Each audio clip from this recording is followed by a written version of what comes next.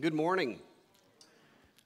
My name is Scott Gilliland. I'm one of the associate pastors here at Lover's Lane. It's good to be with you this morning. Along with Reagan Gilliland, we co-pastor this worship community that we call Thrive, and we're just glad that you're here with us as we continue on our journey through Lent, which is the season of preparing for Easter. And we have a sermon series that we've been engaged in during this season that we have called From Empty to Overflowing, because there's this thing called the lectionary, and it is a collection of scripture readings that goes over the course of 3 years, and every Sunday, a lot of denominations use the lectionary, and there's a psalm text, an Old Testament text, a gospel reading, and a text from one of the epistles. And we were looking at those selections during the season of Lent, and we noticed that many of the scriptures deal with the theme of emptiness and the way that God reaches people and meets people in empty places and moments of emptying themselves. And so today we're going to continue in that series as we look at a scripture from Paul's letter to the Philippians. Paul was an early church leader. And he had a unique history, which we'll talk about in just a second. But he wrote letters to the churches in the Roman Empire that were beginning for the Christian movement in that first century. And a lot of those letters became the letters in our scripture in the New Testament. And one of those is Paul's letter to the Philippians, the church that's in Philippi. Now, before we read this scripture this morning, I want to say a brief word about who Paul was, because I think this is a scripture that really deals a lot with the person of Paul, and you hear Paul's character and personality coming out in spades in this selection of scripture. He was, before a Christian, or a member of the Christian movement, I should say, Paul was a very zealous Jewish leader. He was a Pharisee. When you read about the Pharisees in the Gospels, Paul was one of those guys. Pharisees were very driven by the law. They held lots of power. They were driven by the rules of the law of the Old Testament, the 600 some odd rules that came with the books of the Old Testament, Leviticus and Deuteronomy. And Paul, like most Pharisees, was very driven by a desire to be self-righteous based upon those rules. And he was very legalistic, but he took it to an extreme where he would persecute members of the early Christian movement before he was one of them. He went so far as killing or having people killed who were early Christians. And then he has this spiritual experience on the road to Damascus. That's the name of the story where it happens. And he encounters this presence of God, this presence of Christ on this road to Damascus, and all of a sudden everything in his life changes. His understanding of his faith changes, his understanding of his religion changes, and now he's a member of this Christian movement. Now notice I say he doesn't become a quote-unquote Christian. He doesn't stop being Jewish. We kind of have a tendency to want to separate Christianity and Judaism today as two totally different faiths when really there's so much shared. I mean, Christianity is built on the history of the Jewish tradition.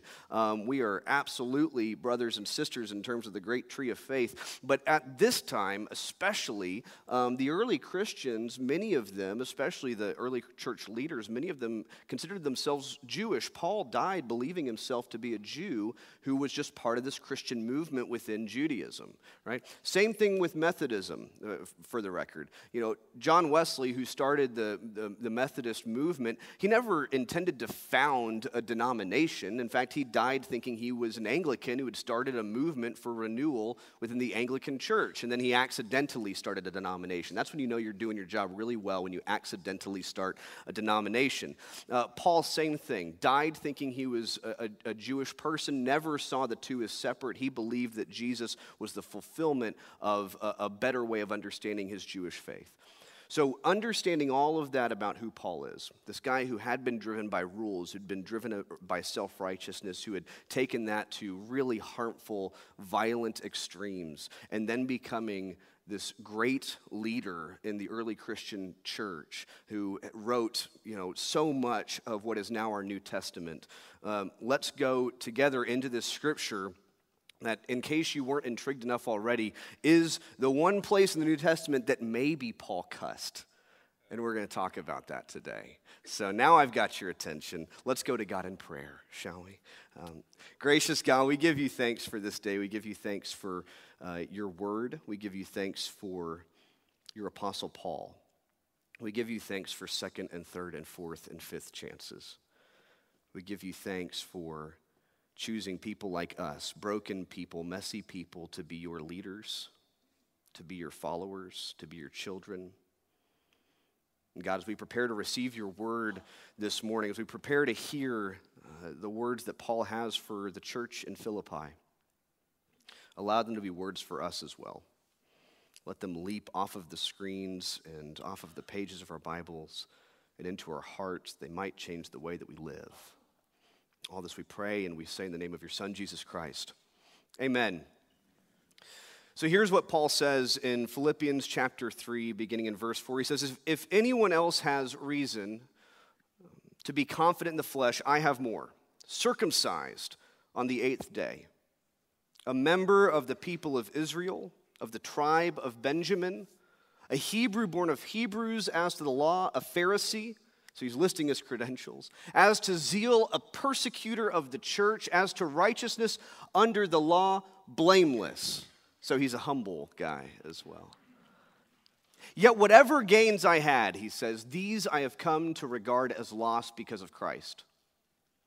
More than that, I regard everything as lost because of the surpassing value of knowing Christ Jesus my Lord. For his sake I have suffered the loss of all things, and I regard them as rubbish in order that I may gain Christ and be found in him, not having a righteousness of my own that comes from the law, but one that comes through faith in Christ, the righteousness from God based on faith. I want to know Christ and the power of his resurrection and the sharing of his sufferings by becoming like him in his death, if somehow I may attain the resurrection from the dead. Not that I've already obtained this or have already reached the goal, but I press on to make it my own because Christ Jesus has made me his own. Beloved, I do not consider that I have made it my own, but this one thing I do, forgetting what lies behind and straining forward to what lies ahead, I press on toward the goal for the prize of the heavenly call of God in Christ Jesus. The word of God for the people of God, let us say, thanks be to God.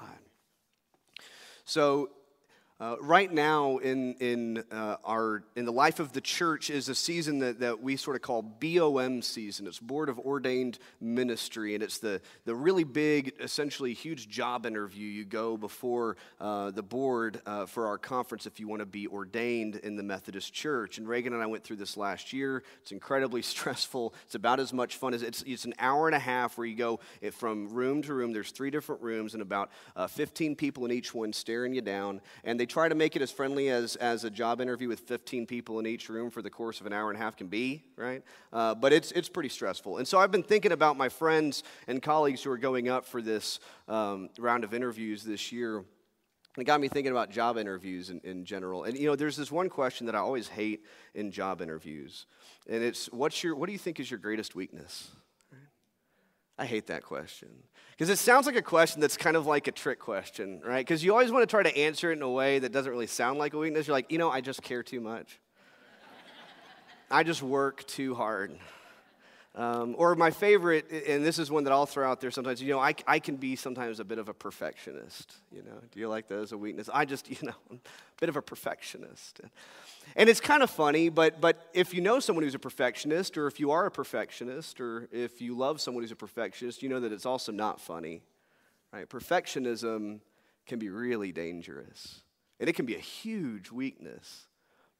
I was reading this past week about a study that was done by these 2 guys, Thomas Curran and Andrew Hill, and they're British, so it's a good study. It's smart. They did this 30-year study from roughly 30 years, from 1989 to 2016, and they found that about 2 out of 5 kids and adolescents are perfectionists. And they said that it's not just about being a perfectionist, but they said it's dangerous because they found that this perfectionist streak in roughly 40% of kids and adolescents was also tied to a slew of mental health issues, eating disorders, anxiety, and depression.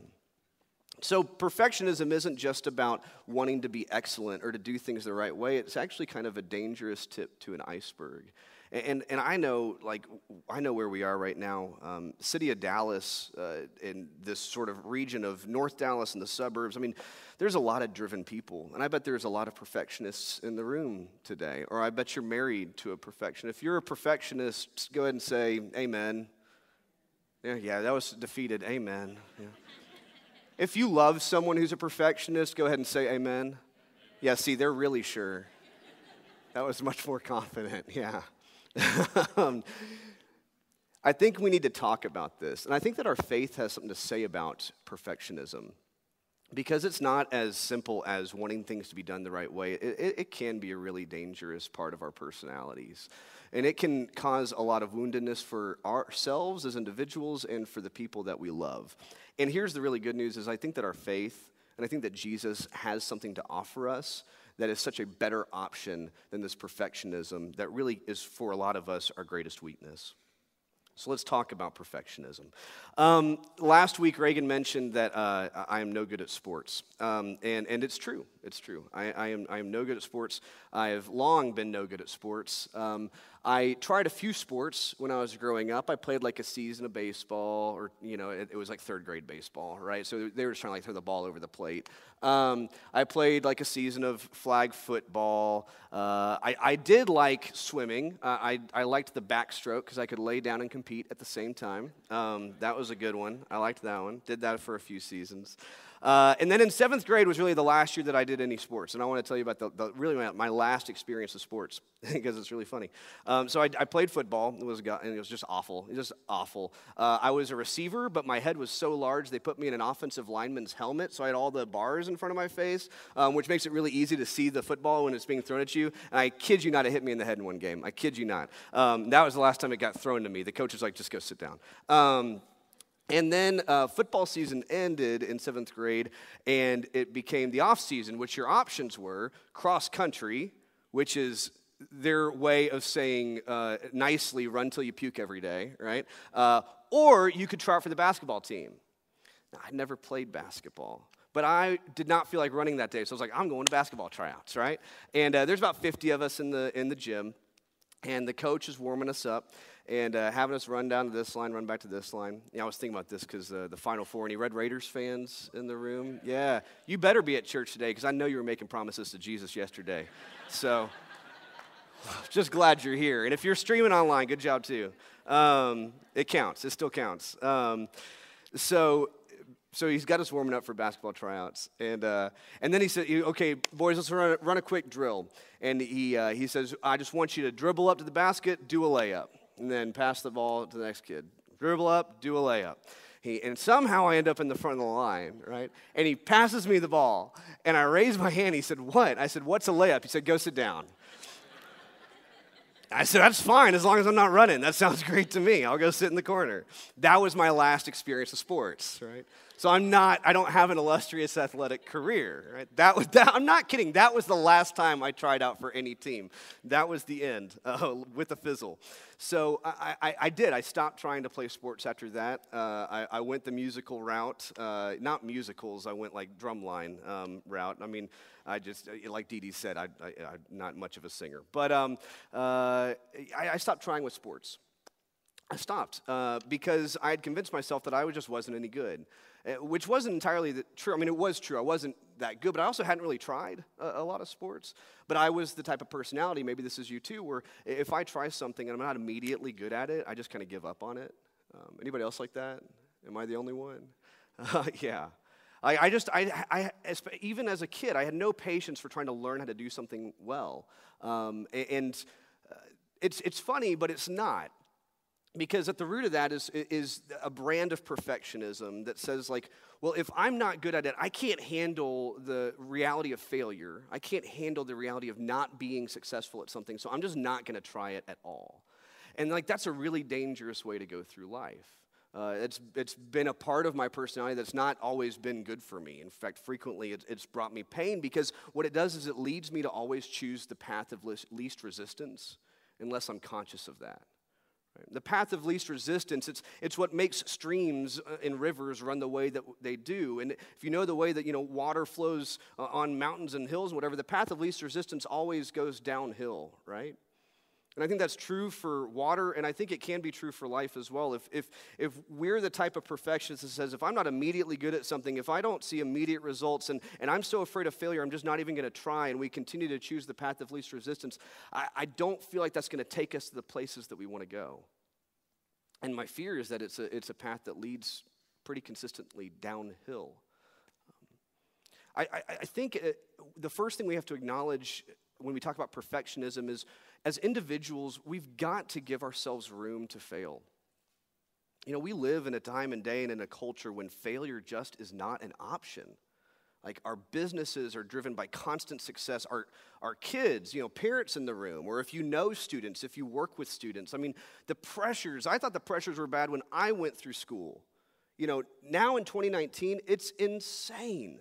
The pressures that we're putting on kids and students. It's no wonder that 40% of them are perfectionists. It's this total fear of failure that only perfect is good enough, and that is just soul-crushing.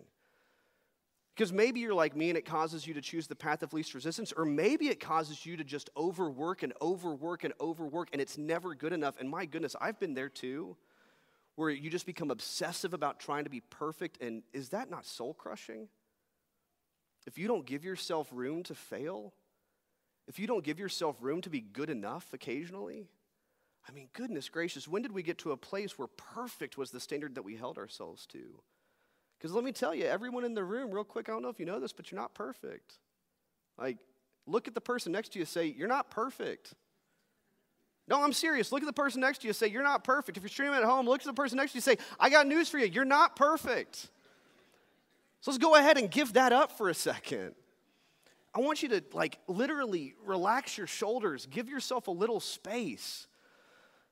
Because I think we have just got this culture that we don't give ourselves room to fail. And sometimes failing can really hurt. I mean, a lot of times we're driven to be perfectionists because there are failures in our past that hurt a lot. They hurt a lot.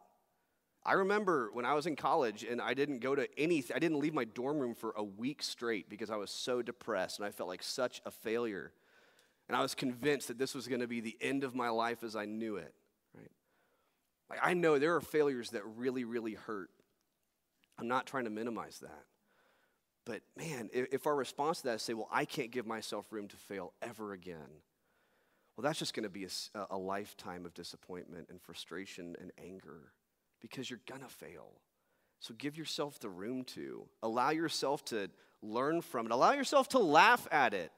I went to a basketball trial and didn't know how to do a layup. That's funny. It was embarrassing, but it's also hilarious. We got to give ourselves room to fail. But Paul reminds us, I think sometimes we think that, I'm a perfectionist because I really want to work hard and I want to do well. And here's the deal. Just because we give up perfectionism doesn't mean that we stop working hard.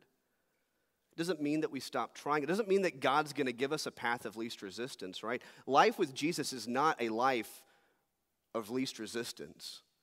In fact, listen to what Paul says. He says, I want to know Christ and the power of his resurrection and the sharing of his sufferings by becoming like him in his death, if somehow I may attain the resurrection from the dead. See, Paul knows that in failure, in death, in these things that we think are the end of us, that's where God gets to work. That's where learning and redemption and growth, those things can happen there. Y'all, we're getting to Easter, right? Easter's coming, right? We know this. He says, I press onward, I strain forward. Paul knows that the life of faith with Christ is harder than the life he left behind that was driven by rules. Keeping 600 some odd rules isn't easy, but a life with Jesus, let me tell you, it's harder because it demands that we go to those suffering and deathly places, those places that feel like failure, because that's where God gets to work.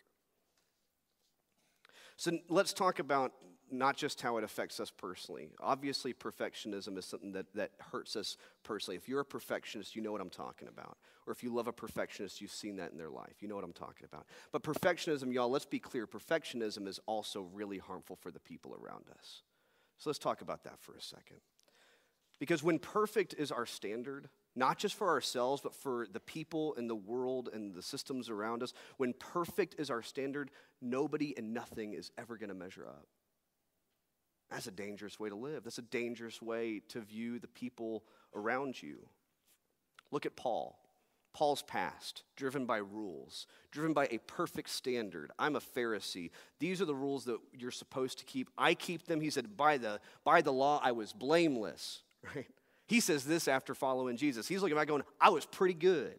I was a pretty good Pharisee. I was blameless by the law. And he expected others to be that way. And so when this Christian movement forms, not just breaking one or two laws, they're proclaiming the Messiah has come. Now, that's some heresy.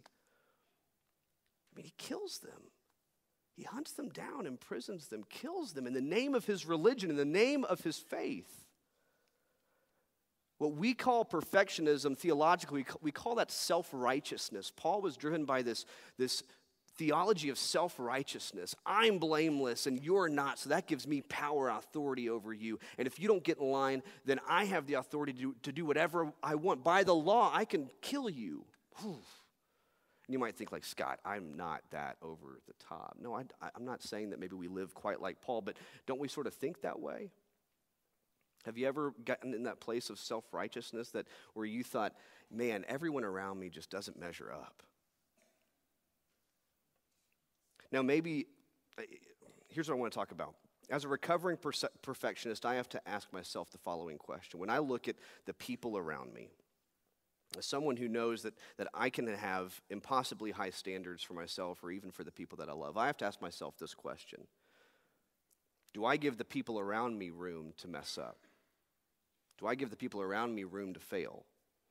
You know, Paul didn't give people around him room to fail. If you failed in Paul's eyes, you were done. You were dead. You were gone. And I like to think that I'm better than that, but am I really? Do I give the people in my life room to fail? Do I give them room to mess up? You know, Reagan and I are doing a lot of work with marriage ministry right now. And one of the things that she has us work through whenever we're leading one of our retreats, we talk about this very thing. And in marriage, do you give your spouse room to fail? And not just room to fail, but will you back them up knowing they're going to fail? Like married people in the room or people in relationships in the room, has the person you loved ever done something that you knew at the time like that is a bad decision? That ain't going to work out. That ain't going to work out at all. That's going to fail. And I know it, and they don't. Man, good for me, huh? And you say, okay, I'm going to give them room to fail, but you give them room to fail, but why? Because you go, I can't wait to say I told you so. That is going to feel so good. So the second it not even the second it blows up, like when the fuse is lit, you're like, I told you so. You know, I can't wait to tell you. Oh my gosh, I saw it coming. I saw it coming. I didn't say a word. I saw it coming. You didn't listen to me, but I saw it coming. Told you. That's not what I'm talking about. That's not what I'm talking about, y'all. I'm talking about giving people room to fail and then backing them up. Letting them know that you love them and that you still have their back even when they mess up. That's a critical message to hear. That applies to marriage. It applies to parenting. You know, my daughter is working through these workbooks right now. And she's working on her letters, right? Tracing her letters. She's 3. She's working on tracing her letters. And everyone who knows me knows that I have perfect penmanship. That was my mom that just laughed. So I don't. But when she's doing it, like it's weird as a parent, you know, and she's tracing, and the second she gets off, like my instinct is to want to like reach over immediately, like help you get back online, because like if you don't get these tracings down, and when you're 3, then Harvard's off the table, you know. And like I have to consciously pull myself back and let her just jump. That's an A. Well, not really, but okay, yeah, that's a good start. Let's start there. Let's try again. You know, I have to give her room to mess up. And I can't communicate to her that, you know, oh, well, you only get approval and affirmation from me when you do things the right way.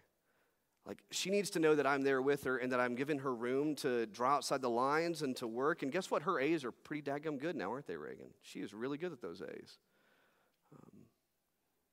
It applies to our workspaces. If you're a manager, if you're in a position of leadership, do you give your team the freedom to fail? Do they feel like you have their back even when they mess up?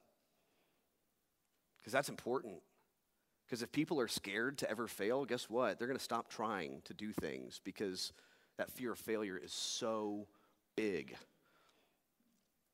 So we need to be people who give freedom to fail, freedom to people around us to fail. We need to be people who can give a healing message to the loved ones in our lives, to the world around us, that when you mess up, I love you and I have your back. I'm not going to tell you I told you so. I'm not going to lord it over you. I'm not going to feel superior. And that's really hard. That's really hard if you struggle with this. But if you can give a message to the people that you love and the people who love you that I love you and I have your back even when you mess up, that's going to heal a lot of wounds. That's a message, that's a word of grace that I know a lot of people need to hear. And maybe you need to hear that. Maybe you need to tell someone that you love, I'm scared to fail around you. I'm scared to mess up because I just feel like you just think so little of me when I do. Maybe this week we need to have a hard conversation. Maybe this week we need to look in the mirror.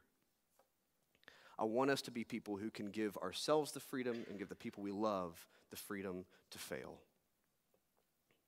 Okay, so I mentioned before that Paul maybe or maybe doesn't cuss in this scripture that we just read. And you're probably sitting there this whole time like, Scott, the whole reason I showed up this morning was to figure out what that word was. And you didn't hear it, obviously, when we read. That's because the NRSV translation that's in our Bible pews doesn't have cuss words in it. I don't know if y'all knew this, but that got one good laugh. Paul says this. He says, whatever gains I had, these I have come to regard as lost because of Christ. More than that, I regard everything as lost because of the surpassing value of knowing Christ Jesus my Lord. For his sake I have suffered the loss of all things, and I regard them as rubbish in order that I may gain Christ. Rubbish is such a polite word, isn't it? That sounds British too. Rubbish. That's just a nice, polite word. The Greek word there is skubalon. I want to say skubalon. You just cussed in church. What's wrong with you? Why would you say that? When Paul writes skubalon, now, okay, the scholars are going to debate over this, but it's a word that may or may not mean dog dung and not the word dung. The crass version of that phrase. Right? This is a word, it's a hot debate, it's, as you can imagine. When scholars think there may or may not be a bad word in the Bible, it's a hot debate, right? But in the Message, if you read the Message translation by Eugene Peterson, he uses the phrase dog dung. He's saying it's dog doo-doo. Paul is saying, even the best translation of this is saying it's table scraps that you'd feed to a dog, but I would like to live in a world where Paul keeps it real and refers to this stuff as dog dung. Do you want to live in that world? I do. I want to live in that world. So you're going with me. So Paul is saying that this perfectionism, this self-righteousness that he used to live his life by is as worthless as dog dung. That's pretty worthless. And if you're someone who has struggled with that, if you're someone who's been on the receiving end of that, you probably understand what he means by that. The perfectionism in my life has brought me very little joy. It has. It's brought me very little joy. Perfectionism doesn't let you really celebrate the wins. It just keeps you more afraid of the losses. And so, church, I want us to be able to see self-righteousness and perfectionism as the empty, worthless dog dung that they are. And to know that these things are not helpful for us. You may think that being a perfectionist helps make you excellent, and yeah, you may be an excellent person. You may do things with excellence, but your perfectionism is causing you more pain than it's bringing you joy, I promise you. So why do we hold on to so much dog dung? Why do we keep it in our homes? Why do we keep it in our hearts? Why do we keep it in our workplaces? It's time to take out the trash. This week, I hope that we can name these things for what they are. I hope that we can keep it real like Paul. And to say, listen, I don't care how much you think you're winning at life. If you are driven by a perfectionist or by a self-righteousness, Paul's here to tell you, let me tell you, that is not the best life that you could be living. And that's not the best life for the people around you. So what is the best life? What is the life that Paul's calling us to? Paul is calling us to something called Christian perfection. This is a concept in the Methodist Church, and this is where we're going to close. Christian perfection is this idea that we get to hand over our lives to Christ, this life that we want to control, that we want to make better, and we hand over ourselves, most importantly, this person that we want to continually refine and perfect. And like I've said so many times today, you are not perfect, and you're never going to get yourself there. It's just not going to happen. And what Paul is saying to us, Paul is very Methodist. Good job, Paul. He was very Methodist back in the early church. There's this theology in the Methodist church that we call Christian perfection, and what it says is this: when I sit back and I hand my life over to Christ, and I allow Christ to begin to work in me, not me refining me, but Christ refining me, over time, Christ is going to perfect me in his love. Does that mean that we're going to be perfect people here on earth? Probably not. John Wesley thought that maybe 1 or 2 or 3 or 4 people could be perfected in this life. But if you ever think you're perfect, you're not. It's one of those kind of things like a catch-22. Like, oh, I think I'm perfect. No, you're not. Be humble, right? Christian perfection is this call for us to hand ourselves and our lives over. Because the God's honest truth is you're never going to get there on your own. You're always going to be disappointed. You're always going to be afraid of failure. You're always going to come up short, and the people around you are going to come up short, and it's going to lead to frustration and suffering and misery. And Jesus is offering us a better option. And the option is that we stop trying to do the work ourselves, and we allow Christ to do the work in us. It doesn't mean it's easy. It doesn't mean it's a path of no resistance. In fact, it's really hard work. It's going to lead us to a cross and a tomb, but it also leads to resurrection.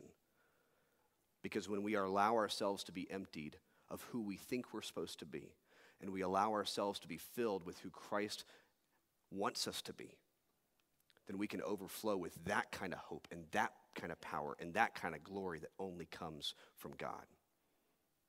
Let us pray. Gracious God, we give you thanks for this day. We give you thanks for your Apostle Paul, who reminds us that self-righteousness and perfectionism are not gifts of the Spirit. They are dog dung, they are trash, they are scraps meant to be thrown out. God, whatever standard we measure ourselves by or the people around us by, allow us to replace those with you and your love. Allow us to find our worth and our value not in our achievements, not in our GPA, not in our latest promotion, not in the size of our house, not in the cost of our car, not in any of these things. God, let us find these things in you.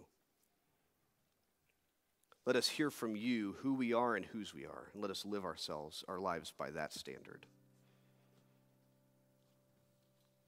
God, we give you thanks for your Son, Jesus Christ. And it's by his love that we know that we are made perfect, if not in this life, in the next.